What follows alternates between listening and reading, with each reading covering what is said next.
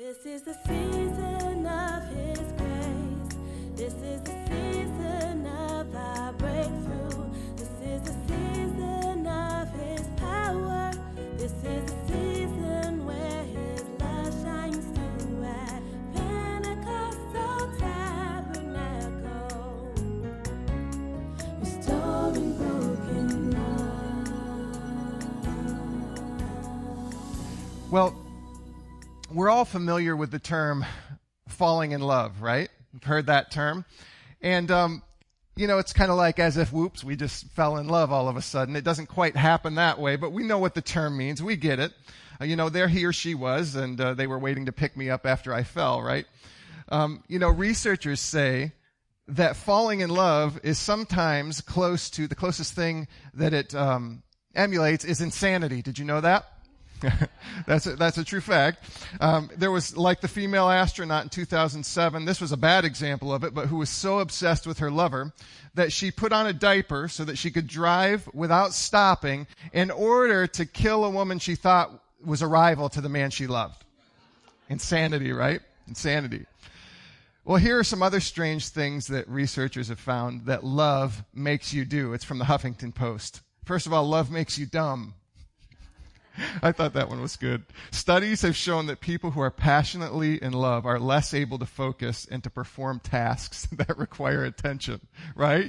Some of you have been there. How many have been there before? Come on, we can be transparent in church, right? Secondly, love makes you high. Scientists have the MRI scans to prove it. They said when you fall in love, the same neural system in your brain linked to cocaine addiction becomes active, giving you that feeling of euphoria. Thirdly, love can make you less vulnerable to pain. Good thing, right? It turns out that some of the areas of the brain activated by feelings of love are the same areas that are activated by drugs that reduce pain. It's pretty cool, right? Fourth, men, you'll appreciate this, love makes you walk slower. It's proven for the guys, that is. Researchers have found that men adjust their walking speed to match their romantic partner's pace, an odd phenomenon not seen when guys walk with someone they consider just a friend. Ladies, you got us. You got us. If we're willing to slow down our pace, that means we love you, right? Men, if you haven't slowed down your pace with your wife and you leave her in the dust all the time, slow down. Okay? They don't like it.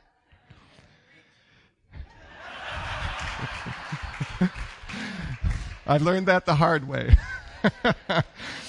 Fifthly, it changes your heartbeat to match your special someone's. Studies suggest that when you're in love, your heart beats as fast as your partner's, so they're at the same rate. Isn't that romantic? Isn't that pretty cool? Love does all those things. Now, as followers of Jesus, we know that love is more than simply a feeling, right?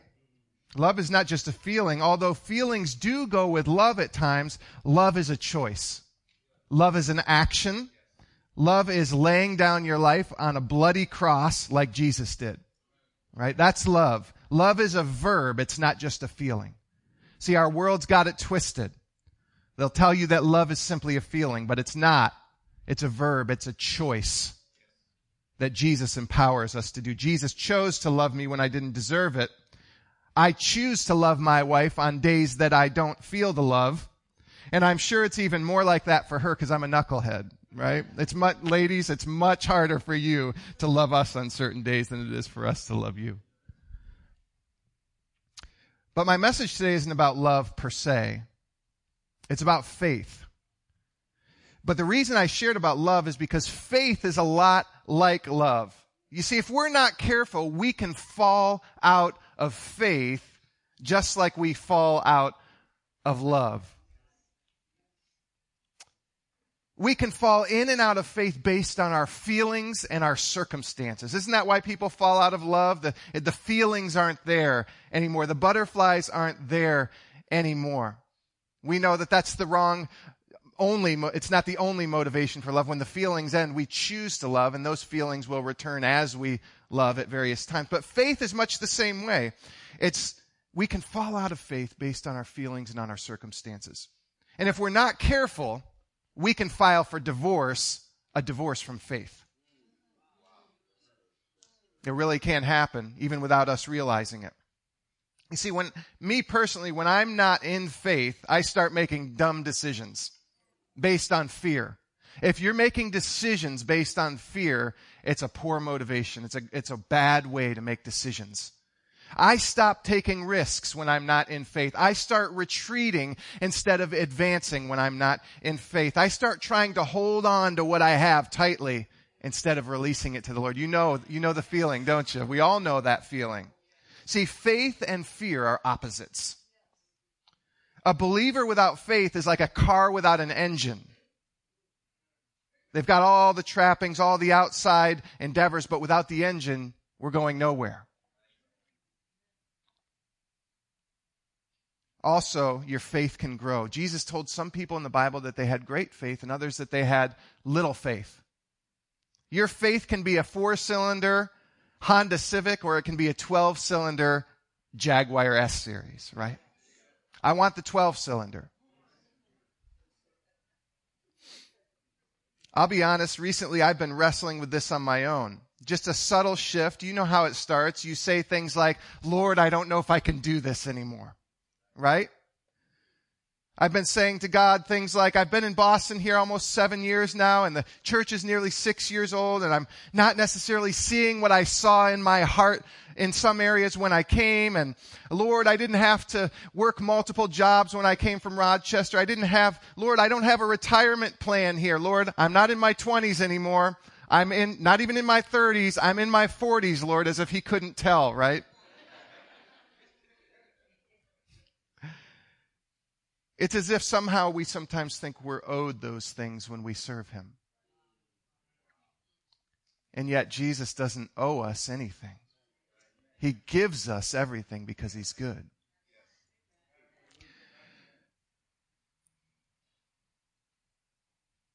What if it means, I was sitting actually down with your pastor and your bishop about a month ago, and he really encouraged me because I was kind of processing some of this stuff with him. And he asked me some questions. You know, a good mentor, what they do is they ask you questions and they speak into your life without letting you off the hook. Right? They empathize, they understand, and yet they bring faith to you. And that's what Bishop did about a month ago. And when I was asking these questions, and he says, you have to come to a resolution, Kent. What if it means, in Rochester we had a house, a 4-bedroom house that we sold to move here, and I don't regret that. But here, having a house is a much bigger deal. He said, what if it means that you never have a house, Kent? What if it means that you have to live in an apartment for the rest of your life? Are you willing to do that? Are you willing to waste your life on Jesus? He said, you have to resolve that in your heart. And he helped me turn that corner and say, God, your word is more real to me than my circumstances. Lord, who you are is worth anything that I have to seemingly give up.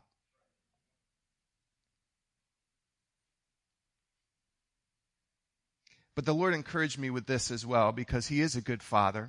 And it doesn't mean he owes us anything. We don't know what he's going to give us, what he's not going to give us. We can pray for those things. But he's been encouraging me with this. For I know the plans I have for you, declares the Lord. Plans to prosper you and not to harm you. Plans to give you a hope and a future. See, in the end, it's what many of those tests and trials are about. It's about, will you hold on when things get uncomfortable? See, God's trying to bring faith out of you that looks like pure gold. And pure gold only comes one way, brothers and sisters. It comes through the fire. Does his will trump yours? Do you believe that he's good no matter what? See, the enemy is out to steal your faith. He comes for one reason, to kill, to steal, and destroy. And if he can take your faith, he's got you. If he can get your faith, it will affect every other area of your life. Why? Because without faith, it's impossible to please God.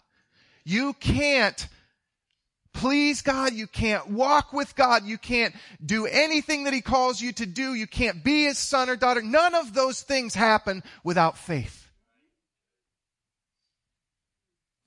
I believe God gave me this word just for y'all today This isn't a recycled message. I'm not preaching it at our church when I go back at 10:30 this morning to share with our congregation. God is taking you on a new journey. I believe that.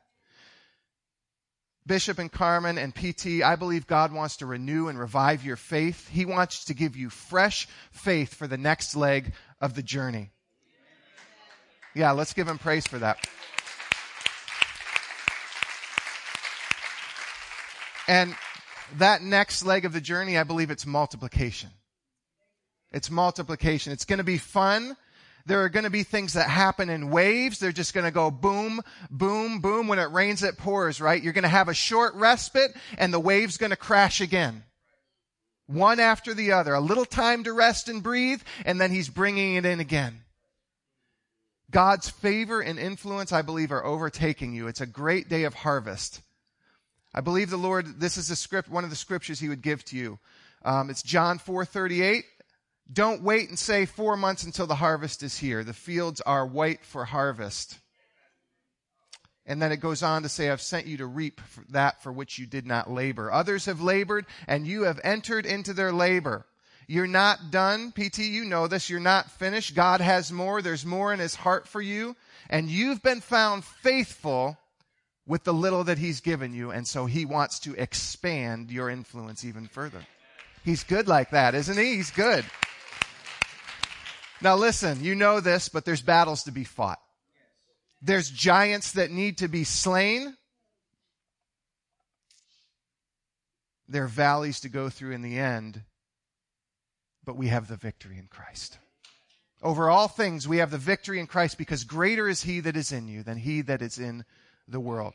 I want to talk about faith today. I want you to grab onto it and receive what the Lord has for you today. But as we get into this, I just want to give you a few reasons, and you have a handout that you should have got when you walked in. It says, falling out of faith.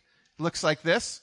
And I want to talk about, just for a minute before we dive in, why is faith so important? I want to just give you some bullet points to kind of set the tone for why faith is so vital to us. First of all, faith is the currency of heaven. You can't receive anything from God without faith. How do I know? Scriptures say it's impossible to please God without faith. We'll talk a little bit more about what faith is. We'll give you a definition in a little bit. Secondly, we're saved through faith. Ephesians 2:8-10. We're saved by grace through faith. The two work together. Grace is what saves us. God's unmerited favor, his free gift. And he died even though he didn't have to save a people who didn't want to be saved. And we put our faith, our trust in him that he's already done that through Jesus Christ. He's paid for sin and he's rose again that we can have new life. We're saved by grace through faith. Faith gives us access to God's grace. Did you know that? Here's how I define grace. Grace is the power to be, first and foremost, the person he's called you to be, his son and daughter. And secondly, it's the power to do what he's called you to do. And the way that we receive grace is through faith. We put our trust in God that it's already been purchased, and we receive it by faith. By faith, we perceive God, his kingdom, and his activity. Did you know you can't even see God's kingdom without being born again? That's what John 3 says. We can't even perceive what God is doing without faith. See, we have to see through different eyes. It's not through our physical eyes. It's through our eye of faith. 2 Corinthians 5:7, we walk by faith and not by sight. And then finally, we all have a measure of faith. Now, don't say you don't have any faith, because that's just not true. It's in Romans chapter 12, verse 3. It says we've all been given a measure of faith. It says, don't think of yourself more highly than you ought. But here, you want to know what I think most Christians do? I think we think of ourselves more lowly than we ought. See, we put our faith aside and we say, I don't have any faith. I don't have faith like that person. And what you don't see with that person is they might have great faith, but there's been great struggle too. See, we've all been given a measure of faith. When you came to Christ, when you surrendered your life and you invited him to be the Lord of your life and he came in, he implanted within you the incorruptible seed of his word, and that carries faith. So how do we stay in faith? How do we fight the good fight of faith? How do we foster faith? How do we keep the faith? How do we even know that we're in faith in the first place? God's word tells us how to do all these things. Let me start by giving you a definition of faith. It's on your sheet there, but faith is belief and trust in who God is, what he has done, and what he can do. If you want to boil it down even simpler, it's belief and trust. Faith equals trust. Now, I'm going to require some crowd participation here. And you can just all shout at the same time, who's the first person that comes to mind when you think of faith? Go ahead and just shout them out. Abraham, any others? I heard a lot of Abraham. Moses, Joseph. There's lots of people we think of, but Abraham seems to be the predominant one. Why? Because he's called in the scripture the father of faith, isn't he? I want to talk to you. I want to take you on a little journey through Abraham's life. God promised Abraham that he would become the father of many nations. You know that's a crazy promise, right? What if God came to you and said that? You're going to be the father of many nations. Okay, now Abraham was 75, around that age when God came to him and said, you're going to be the father of many nations. God got around to fulfilling it about the time Abraham was 100. Now, I'm 41. And when I look at the energy difference between having my first son, Cole, when I was 29, and my last son, John, when I was 38, there was quite a difference. In fact, I think we're done with 3. Okay, I love my children dearly, but I don't know if I have the energy to keep having kids into my 40s and 50s, right? Here we have Abraham, 75 years old, and God gets around to fulfilling the promise when he's 100. Now, he lived a little longer than we live. He lived to about 175, but still, that takes faith, doesn't it? Takes faith. Now, Abraham, his life, we sometimes romanticize his life, but it was full of peaks and valleys. As Abraham received this promise and he's called by God, and I'm not going to go all through the book of Genesis. We're mainly going to focus on Romans chapter 4, but in Genesis 12 through Genesis 22, it's all about Abraham. And Abraham starts by being called by God and receiving this wonderful promise. As soon as he receives this promise, you know what he encounters? A famine. Right? Thanks, God. Genesis 12, 10 through 20. Then Lot is captured. His nephew Lot is captured, and he has to take an army after Lot, a small army of his servants, to go get Lot. He saves and brings him back. God renews the covenant again, and he does this throughout Abraham's life. Why? Because Abraham needed fresh faith. He needed fresh encouragement. He came over and over and said, Abraham, this is the promise. You're going to be the father of many nations. Look up at the stars. See how many stars there are? You can't count them. That's going to be like your offspring. Abraham. Abraham takes the promise after God renews the covenant. He takes the promise into his own hands, him and his wife, and they have Ishmael with Abraham's servant. Then God promises a son to Sarah. She laughs. You remember that? She laughs. She says, I'm too old. I'm 90. This is when he shows up. You would laugh too. Come on. Isaac is born, and then Abraham faces his greatest test. Abraham, take your son Isaac up to the mountain and sacrifice him there. See, he's the father of faith, but we could say he's the father of many tests and trials too. He goes through all this crazy stuff in life. You have these highs and these lows, and through it all, he becomes the father of faith. How did he do it? The Apostle Paul tells us what happened in the life of Abraham through the eyes of faith. I want to give you 4 keys to faith from Romans chapter 4. And they're on your sheet there, and there's a couple fill in the blanks. And so I'll give you those as we go. The first key to faith from Romans 4 is faith makes us right with God. That's the fill in the blank. Faith makes us right with God. We're going to read from Romans chapter 4, verses 1 through 8. It says, Abraham was, humanly speaking, the founder of the Jewish nation. What did he discover about being made right with God? If his good deeds has made him acceptable to God, he would have had something to boast about, but that was not God's way. For the scriptures tell us Abraham believed God, and God counted him as righteous. Why?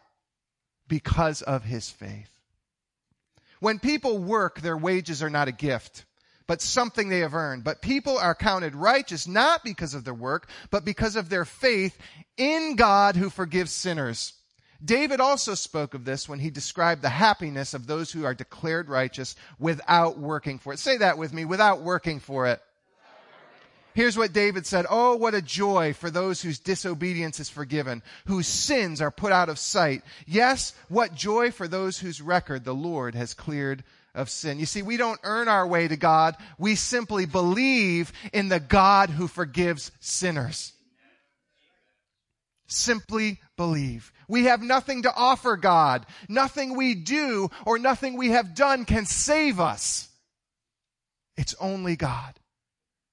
Maybe some of you are saying, "Pastor, are you telling me I don't have to do anything for God to accept me, for God to love me, for God to forgive me?" That's exactly what I'm telling you. It's not based on you. See, sons and daughters inherit. Sons and daughters inherit. They receive. Now, this doesn't mean that there's no work involved in the Christian life, but it's not work that saves you. It's the good labor of advancing His kingdom with Him. With Him. That's why Romans 4, 7, and 8 quotes King David saying, "Oh, what joy for those whose disobedience is forgiven." See, Christ's forgiveness and salvation are beautiful. It's an extravagant gift that we didn't do anything to earn. Have you ever been given an extravagant gift? Raise your hand if you've been given an extravagant gift. I remember in 2012, it was just before our third boy was born, and we actually had this little car, and it was a Saturn wagon. It was a blessing. It had been given to us years before. It had run wonderfully, but we were growing out of it. When we took that thing on a trip with just 4 of us, and a 5th was coming, that thing was packed to the hilt. We had to put one of those big car top carriers on top just to get anywhere that we were traveling for more than a couple of days. So we had been praying for about 3 years that God would give us a minivan. Okay, minivans are a blessing, by the way. And I know my wife didn't want one at first. She didn't want to be the soccer mom, but she loves it now. So if you're struggling with it, you want a minivan, trust me. So 3 years we prayed. Our children prayed with us. We had a picture hanging on our refrigerator of a Toyota Sienna. That's what we decided we had wanted. And I learned a long time, listen, ask God for what you want, right? Because one time I asked Him for a laptop computer, and I said, "Whatever you give me, Lord, is fine." I needed one for ministry. He gave me one, and it was a used one from a friend. It was a blessing for about 6 months, and then it broke. And when I said, "Lord, what's the deal with this?" He said, that's what you asked for. You said whatever. So I said, "God, I want a new laptop computer." That's going to be a blessing for a while. Same thing with the van. So we asked God, we prayed for 3 years. About a week before Thanksgiving, when my third boy was born, we're in service, and there was a couple that had been coming at the time, and they're no longer with us because they were from New York State. They were coming here for school.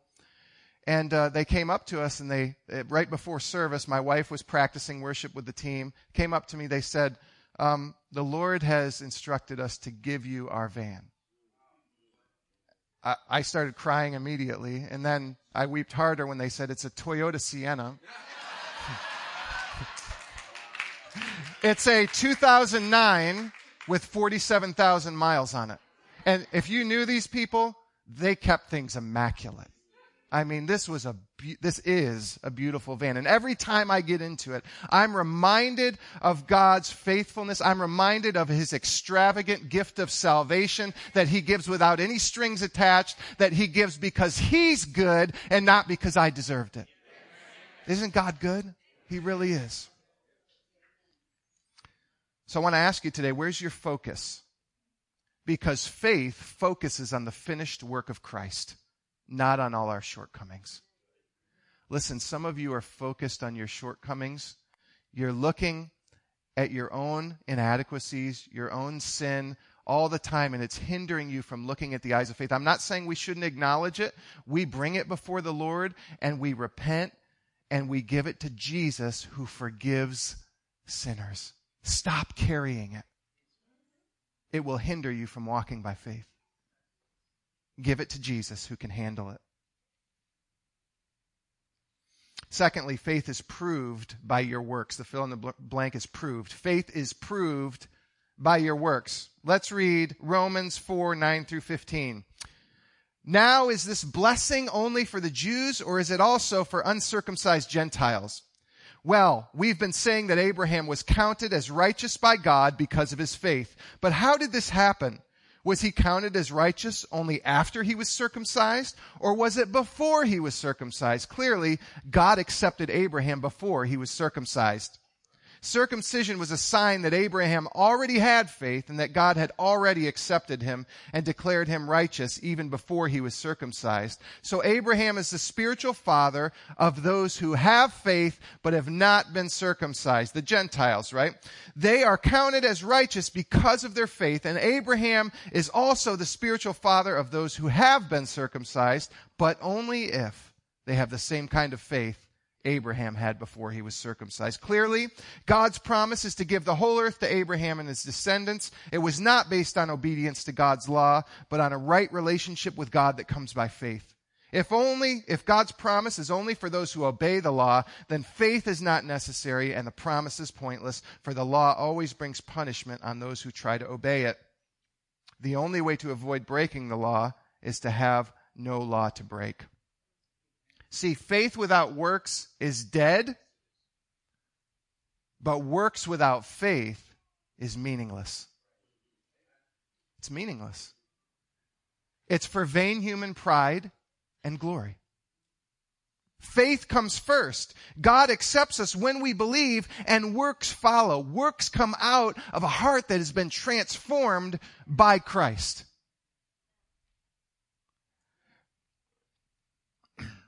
Good deeds are a result of our faith, and they're not what save us, and they don't get God to love you more. I want you to know that today. It's called legalism, when we think that our works will get God to love us more. There's this thing, it's a long term, but it's not hard to understand. It's called justification. And what justification means is when you surrender your life to Christ and you invite Him to forgive your sin and cleanse you and be the Lord of your life, when you authentically do that and you're transformed from the inside out, He will never love you any less or any more than He does at that moment based on your performance. If you do great, He loves you the same. If you do poorly, He loves you the same because He's a rock. He's steadfast. He's secure. He's steady, and His love does not change. Amen. Amen. Some of you need to hear that today because you've been rating how God loves you based on your performance. And His love is not based on your performance. His love is based on what His Son Jesus did on your behalf. Amen. My first 7 years as a Christian were frustrating. They were like a roller coaster. I had these certain patterns that I couldn't escape. It was kind of like, I was saved and I knew it, but then unknowingly I said, okay, God, I'll take it from here. I'm going to do this holiness thing. That's the type of person I am. I'm like one of those D personalities. I'm highly motivated. I'm going to get it done. And Lord, I'm going to do this holiness thing. I kept falling on my face over and over. I kept hitting my head against the wall. And finally I said, God, what is going on? Like, why can't I escape these certain sin patterns? Why can't I have freedom from these certain things? Why do I keep getting angry and wrathful? Why can't I overcome this stuff? It was because I didn't understand grace. See, grace is to be received by faith. Did you know that we live from God, not for God? That's what grace is. See, grace not only saves us, but it empowers us to be who we're called to be and to do what we're called to do. Grace wasn't over when you received Christ. Grace was just beginning. That's the power of grace. When tradition trumps faith, you've fallen out of faith. See, that's what this passage is pointing to. It's talking about circumcision, right? It was saying, Abraham believed first, the faith came first, then came the work, circumcision. But the Jews were doing it backwards. They were saying, you need to be circumcised, and then you will have faith. But that's not what God said. When tradition begins to trump faith, you've fallen out of faith. And it can happen to any of us. It can happen anywhere. It's not just folks who've been in a certain church for years and decades, or churches that have been around for thousands of years. It can happen to anyone. When tradition trumps faith, we fall out of faith. Whenever we do something without understanding why we do it, it can become tradition. The Jewish people were getting circumcised because Abraham did. The problem was, Abraham did it as a sign. They were doing it as a tradition. And they fell out of faith. Get off that roller coaster of legalism. Receive God's grace by faith. That's the third point. Faith is the key to receiving all that God has for us. Faith is the key to receiving all that God has for us. Let's read Romans 4:16 through 19. So the promise is received by faith. Say that with me because it's so important. The promise is received by faith. It is given as a free gift, and we are all certain to receive it, whether or not we live according to the law of Moses, if we have faith like Abraham's. For Abraham is the father of all who believe. That is what the scriptures mean when God told him, I've made you the father of many nations. This happened because Abraham believed in the God who brings the dead back to life and who creates new things out of nothing. Even when there was no reason for hope, Abraham kept hoping, believing that he would become the father of many nations. For God had said to him, that's how many descendants you will have. And Abraham's faith did not weaken. This is amazing. It did not weaken, even though at about 100 years of age, he figured his body was as good as dead. And so was Sarah's womb. See, Scripture says it's more blessed to give than receive. But if we're going to be good givers, we've got to learn how to be good receivers. I'm going to say that again. If we're going to be good givers, we have to learn how to be good receivers. Because really what we're doing in our relationship with God, if we're living from God and not for God, is we're receiving and we're giving out. Our vision at Journey Church is to experience the transforming love of Christ so that we can love God, love others, and serve the world. That point, that first one, is huge for us. It comes from 1 John 4:19, that we love because he first what? Loved us. Before you ever give out, you have to receive the transforming love of Christ, and it enables you and it empowers you to give your life to others. See, it's not whether I do all this stuff, whether I jump through hoop A, B, and C, whether I take this class. It's much more simple than that. Believe in God and his promises and receive what he has. Everything God has made available in Christ is available to all his children. Listen, he doesn't discriminate. He's not a respecter of one person and will do something differently for another. Every promise available in Christ is available to all his children. Some of us have been living as orphans. You're not an orphan. You're a son and a daughter.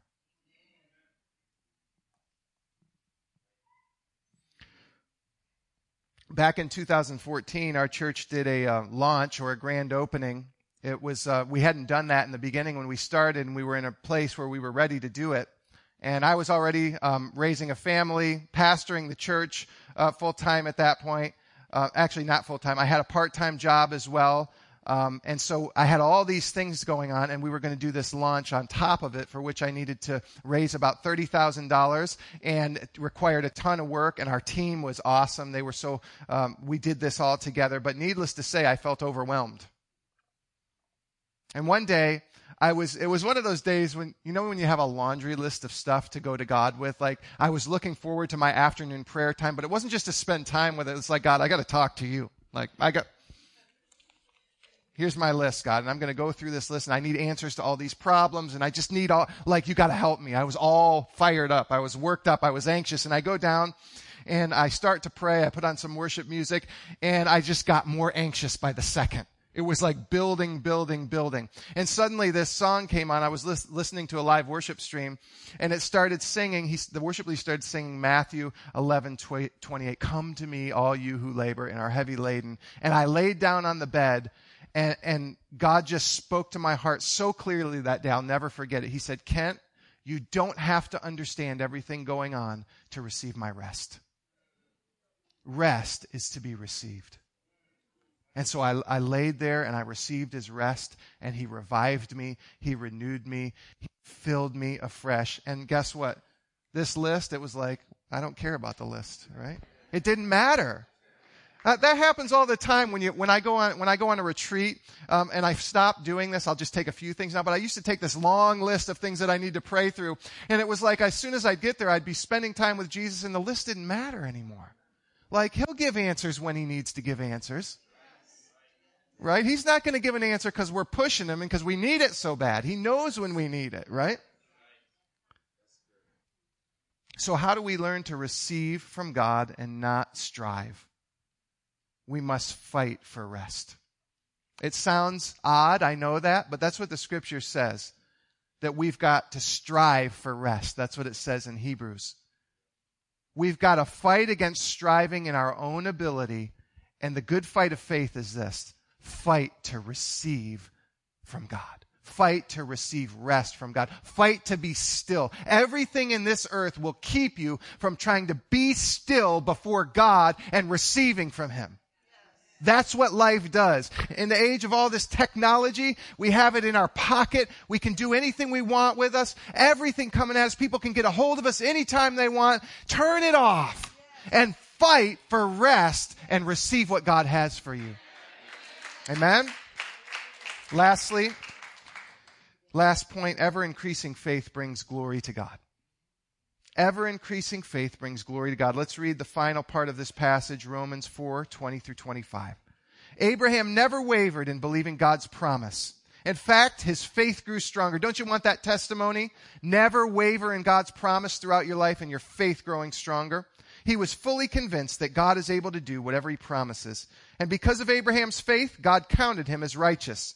And when God counted him as righteous, it wasn't just for Abraham's benefit. It was recorded for our benefit too, assuring us that God will also count us righteous if we believe in him.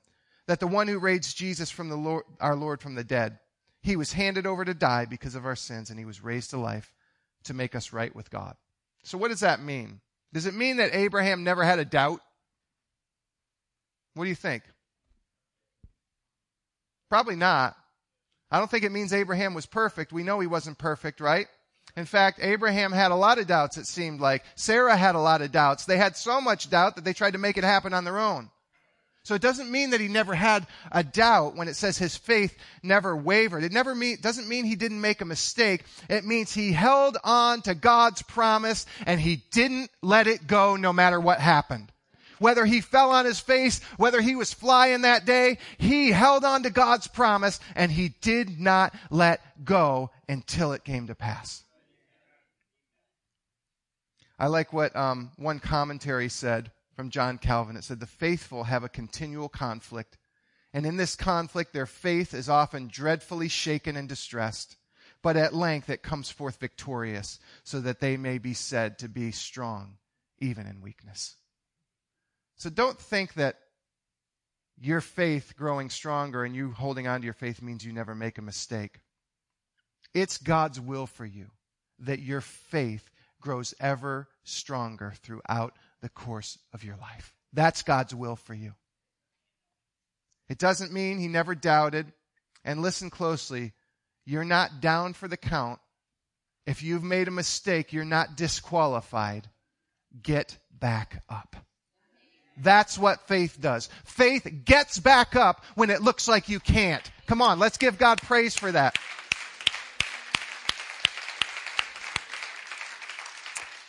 Over the years, when you start putting the pieces together, you will see how God increases your faith if you let him. Many of you have that testimony. I know that.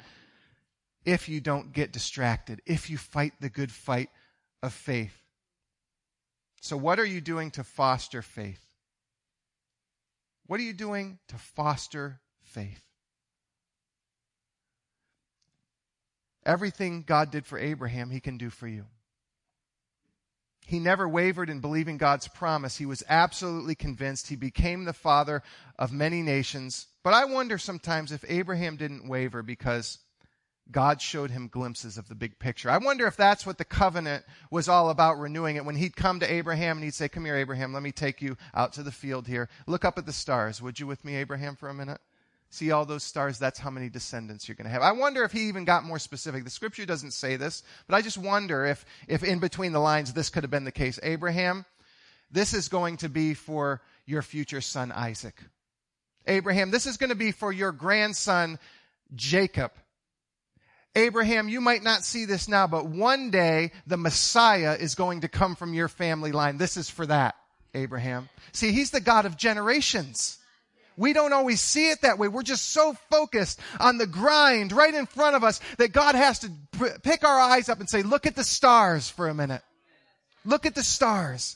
So PT, I want to tell you today, don't back off for 1 second. Don't get weary in well-doing, and don't fall out of faith. Say that with me. I'm not going to fall out of faith. We will not fall out of faith. I want to close with this before I pray. I threw my paper. I don't even know where it went. I can get it. Thank you. At the end there, it says, have WW2 faith. Why did I call it that? I call it World War II faith. Because the scripture says that we're to fight the good fight of faith, right? And this is D-Day for some of you. God is renewing your faith. He's reviving your faith. Remember what D-Day was? They stormed the beaches of Normandy, and it wasn't the end of the war, but it was the turning point. Today is the beach of Normandy, and you need to have World War II faith. By faith we walk, we work, we inherit, and we increase all to bring glory to God. Let's give God praise.